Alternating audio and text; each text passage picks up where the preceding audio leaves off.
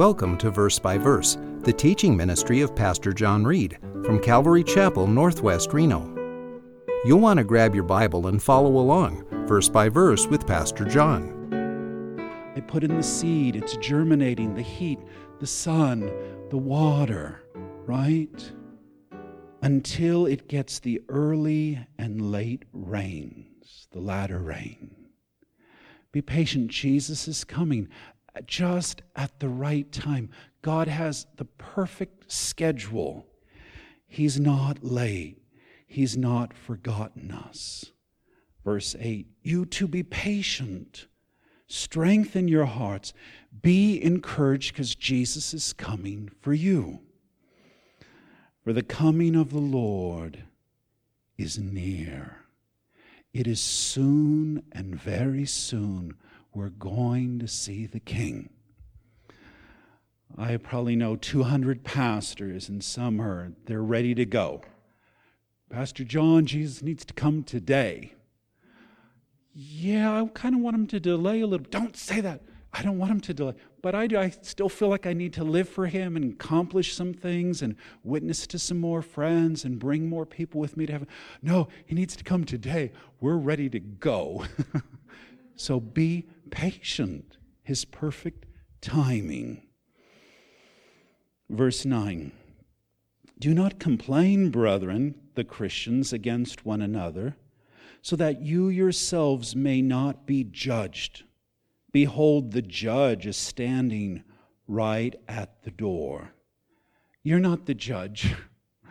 You're not the judge of me, right? Don't judge me. That's what everybody screams. Don't judge me. What did Jesus say? Let he who's without sin cast the first stone. Yes, it's true. Jesus is the judge. That's not my place. Put it in God's hands. Jesus Christ will be the judge because the Father has put all judgment on the Son so that they will respect him on Judgment Day when they see him judging them. And the judge is coming. Here comes the judge. All rise in honor of the judge. You ever do that in courtroom? Right? You better stand up. The bailiff says the judge is coming in. His robe, his lofty seat, sits behind his big desk with the gavel. Here comes the judge. Here comes the final judge, the Lord Jesus Christ. And he's right at the door, the doorway between heaven and earth. He's about to come. He's so close. He's standing. He's waiting for the Father's perfect timing. It is so close. The apostles said they were in the last days. I believe we're in the last seconds. Jesus is so close. Verse 10. As an example, brethren, the Christians, of suffering and patience, take the prophets who spoke in the name of the Lord. We must wait. We must endure. We must be patient. Sometimes we gotta suffer. Suffer as a believer for Christ. They put us down because we take the name Christian, which represents Christ. But it will be worth it. And our example is the great prophets, right? And all that they went through. Some of the prophets were stoned and beaten and even killed. I look at the Old Testament, all the great prophets. One of my favorites is Daniel. And of course, Daniel prayed to the true God, and he wouldn't obey the new law, and so he gets thrown into the lion's den because he violates the new law. You can only pray, to the king. But he prays to God. And God sends his angel, remember, and shuts the mouths of the lions. And the king opens, the huge stone. Daniel, has your God been able to save you? Oh king, yes. God sent his angel, and the angels protected me and shut the mouths of the lions because I have been innocent. What I did was right, to pray to the true God. And Daniel suffered some persecution and attacks, and he had endurance and patience and long suffering and that stamina. Don't quit yet. Jesus is so close to getting you. Verse 11, we count those blessed who endured. You have heard of the endurance of Job and have seen the outcome of the Lord's dealings, that the Lord is full of compassion and is merciful. Do you know the story of Job? Many Christians tell me, I'm going through everything. I'm just like Job. I've lost all my stuff. I lost my house. I lost my money, my investments. I lost family members like Job. I've lost my health. Remember Job? Satan comes and wipes out all his riches. He's so rich and powerful. Christians can be righteously rich like Job, richest man probably on the earth in his day. And then Satan wipes out all his assets, all his cattle, his investments. Satan wipes out all his children. I can't remember, was it 10 children? And then Satan comes back and takes away his health and covers him with sore boils, 24-hour pain. And then to add insult to injury and to kick him while he's down, Satan sends his wife and his best friends. And they're like, you should just give up. You should just quit. It's your fault. You must be this horrible sinner. But then you got to skip to the end of the book of Job and read the last chapter, because God appears and God blesses Job again, and he restores, and he gives him beautiful babies, and gives him twice as much riches as what he had before, restores his health, and Job is blessed by God again. It is the endurance.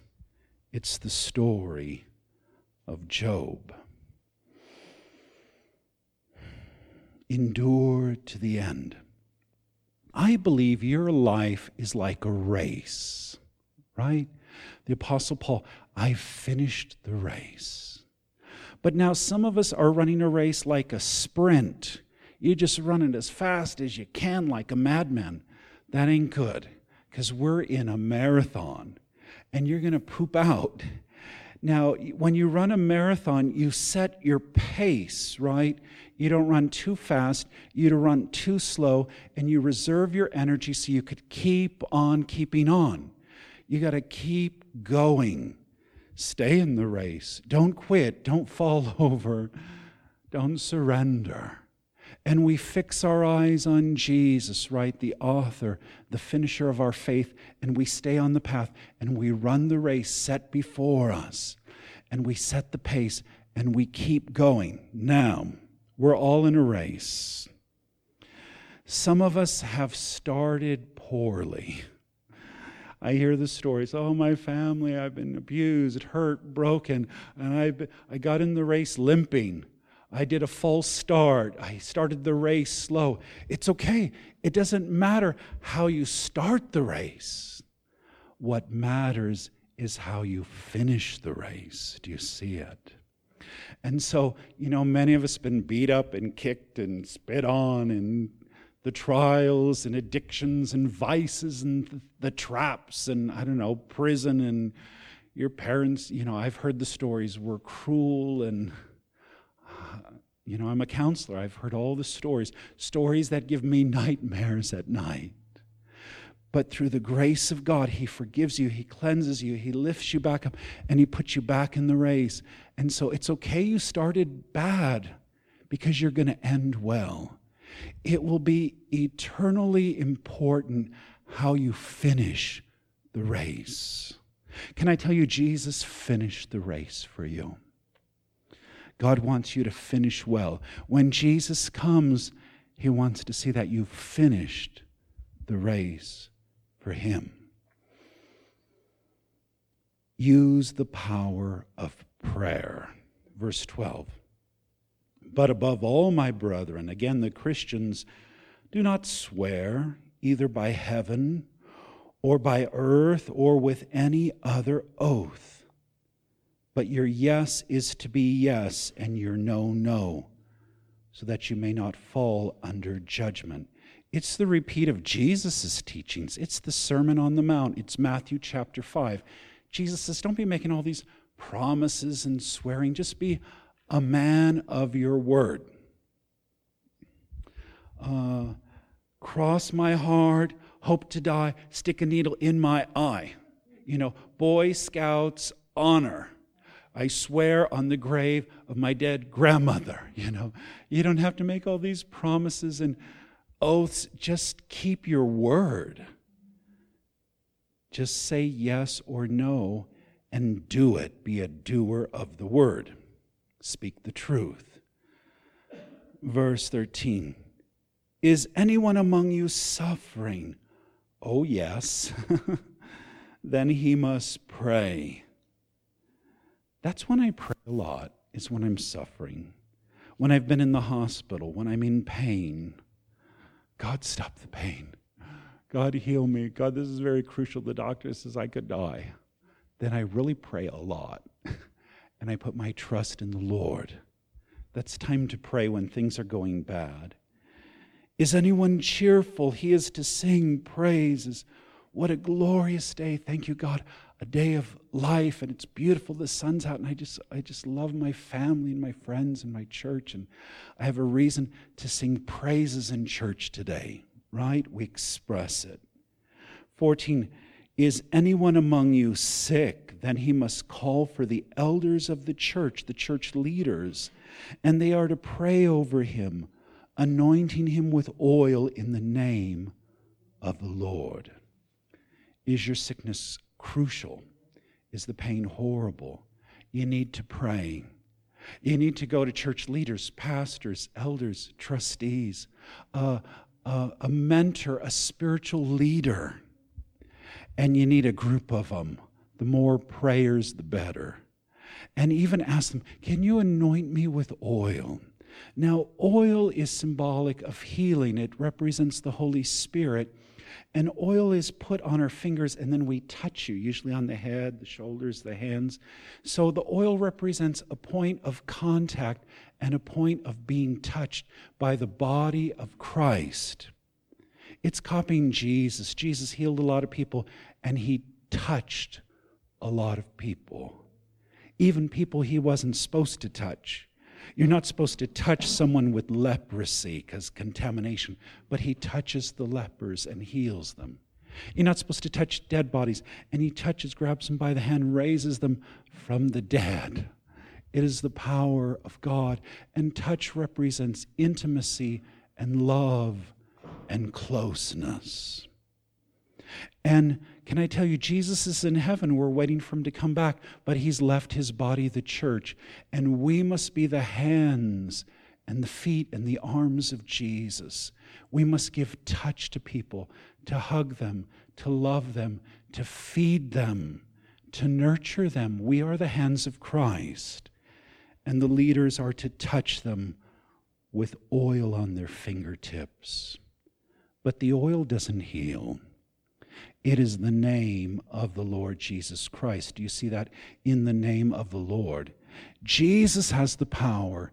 If you speak and say, Lord Jesus Christ, heal this person in the name of Christ, I pray your healing. That is the source of our power, the source of healing. Verse 15, and the prayer offered in faith will restore the one who is sick, and the Lord will raise him up. And if he has committed sins, they will be forgiven him. In the name of Christ, we pray in faith and forgiveness and healing and restoration. I've seen a lot of healings. I've seen supernatural instant healings. People getting up out of the hospital and the doctor saying, this is impossible. This is a miracle. I remember the one church lady, this is the miracle lady. We can't believe you're supposed to die in this coma. You're never supposed to regain consciousness. Verse 16, therefore confess your sins to one another and pray for one another so that you may be healed. Confession of sin is connected with healing. Confess your sins to one another. I'm not saying, to go to the Catholic Church and the confessional and you have to go to the priest. Understand Jesus is our high priest. We can go directly to God. But there is power in the body. There's power in God's leadership and his pastors, mentors, Christian friends. There's power. And when you confess, it's like you're set free. As a counselor, I've had people confess the most horrible crimes and evil, nightmarish things. And it's like they're putting their burden on me. And they're set free, and I applaud them for their courage and their strength. And it's hard to confess, and it's hard to admit, but there's a power and a strength in confessing to the body of Christ, to a loved one, to a Christian that you trust and you confide in. Do you see that? To confess, to pray for them, to encourage them. And the effective prayer of a righteous man can accomplish much. There's a formula here, I don't know if you see it. It's a healing formula. Confession plus prayer equals healing. Oh yes, in the name of Jesus and faith. Faith connects us to God. And then watch the power of God and the miracles that the Lord will do. Verse 17, Elijah was a man with a nature like ours. I like the prophet Elijah. Talk about being helpless and hopeless and giving up and being depressed and wanting to throw in the towel and being suicidal. This is the prophet Elijah. And we think, what? I fight through all those things. Oh yeah, so did Elijah. Everybody's after him. The enemy, the wicked King Ahab and Queen Jezebel. Armies trying to destroy him. He just wants to throw in the towel. God, I just want to die. The prophet Elijah becomes one of the most powerful major prophets. He probably does more miracles and signs and wonders than anyone I know in the Old Testament. A powerful prophet, but he's just like us. But he is a man of prayer, and he prayed earnestly that it would not rain, and it did not rain on the earth for 3 years and 6 months. An unusual number. 3.5 is half of 7. The great 7 years of tribulation that will be cut in half into 3.5 and 3.5. Of course, with the abomination of desolation in the middle, the Antichrist come to earth. I believe Elijah will come again. I believe he's one of the 2 anointed witnesses. Jesus prophesied, the scriptures prophesy, Elijah will return. And during the great tribulation, the 2 anointed witnesses will battle the Antichrist and the devil and his demons. Also with 144,000 Jewish male witnesses, this powerful elite. Why does God need these super special forces? Because the church is gone. We've been raptured out, but God still has a witness. God is still reaching people, and people are getting saved during the great tribulation. I love Elijah. He does bizarre, quirky things, but boy, he has the power of God.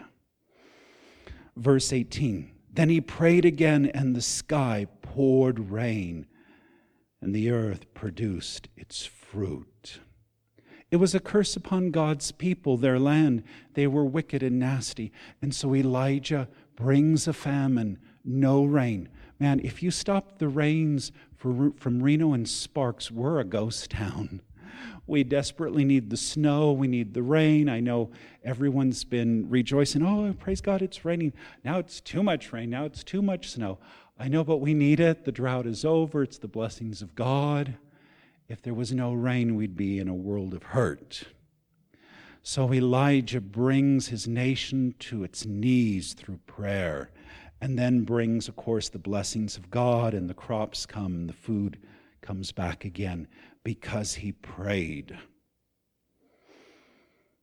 Verse 19, my brethren, if any among you strays from the truth, and one turns him back. It's what we call apostasy, falling away, backslidden.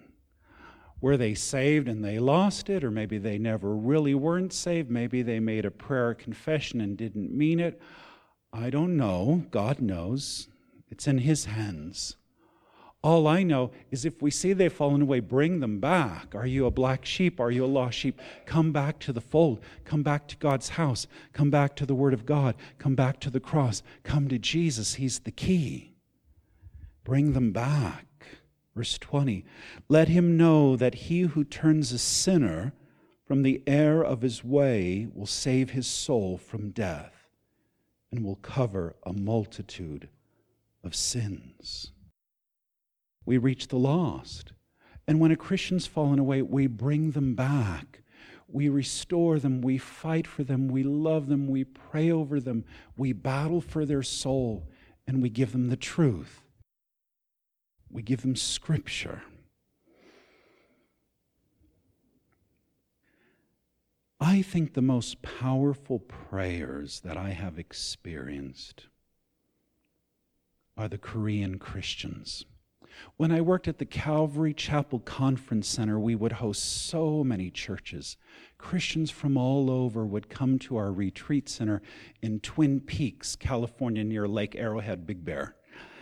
And these Korean Christians, when they prayed, it blew my mind. They would be on their knees. Sometimes they'd have to have this little cloth or something for their knees because they'd be on their knees for hours, and their fervent prayers and their dedication to the Lord, it convicted me. It was a model to me to pray more, to trust God. It's interesting that the largest Christian churches in the world are in South Korea. The power of prayer. Start praying seriously, regularly, earnestly, just like the Old Testament prophets. Pray like James. Pray like Jesus. And pray in His name and His authority. So what does it all mean? What's the point of all this? To start living now. Jesus said, I came that they may have life and have it abundantly. Jesus came to give you life, life to the full, life to the nth degree, to have love, joy, peace, patience, goodness, gentleness, faithfulness, self-control. The fruits of the Spirit. How do you get life? You must come to the cross. Jesus gives His life to you. He does a trade and exchange. He died for you, and He wants you to live for Him. He's done a trade. He's taken your sin, your guilt, your past, your trash, your junk in His body when He died on the cross. And now He gives you His righteousness, His goodness, His mercy, His love in exchange. It's the best deal. It's the most amazing grace, a gift that only God can give. Trade your life for His. Accept His death in your place. Confess your sin. Commit your heart to Jesus. Follow Him every day. And James would say to be a hearer and to be a doer of His word. Live the Christian life. Let's pray. Lord Jesus Christ, we thank You for Your death, Your burial, and Your resurrection for us. And we know You're coming back for us, and You're right at the door. May we wait. May we be patient. May we persevere. May we endure and be a doer of the word until You come. May we faithfully serve You. As You have died for us, may we live for You. And we await our resurrection too from the grave, that we can even cheat death. In the name of Jesus Christ we pray. Amen. Thanks for supporting Verse by Verse, the teaching ministry of Pastor John Reed from Calvary Chapel, Northwest Reno, at 246 Courtney Lane, Reno, Nevada, 89523. Our phone number is 775-746-4567, and our webpage is calvaryreno.com. You're always welcome to join our services.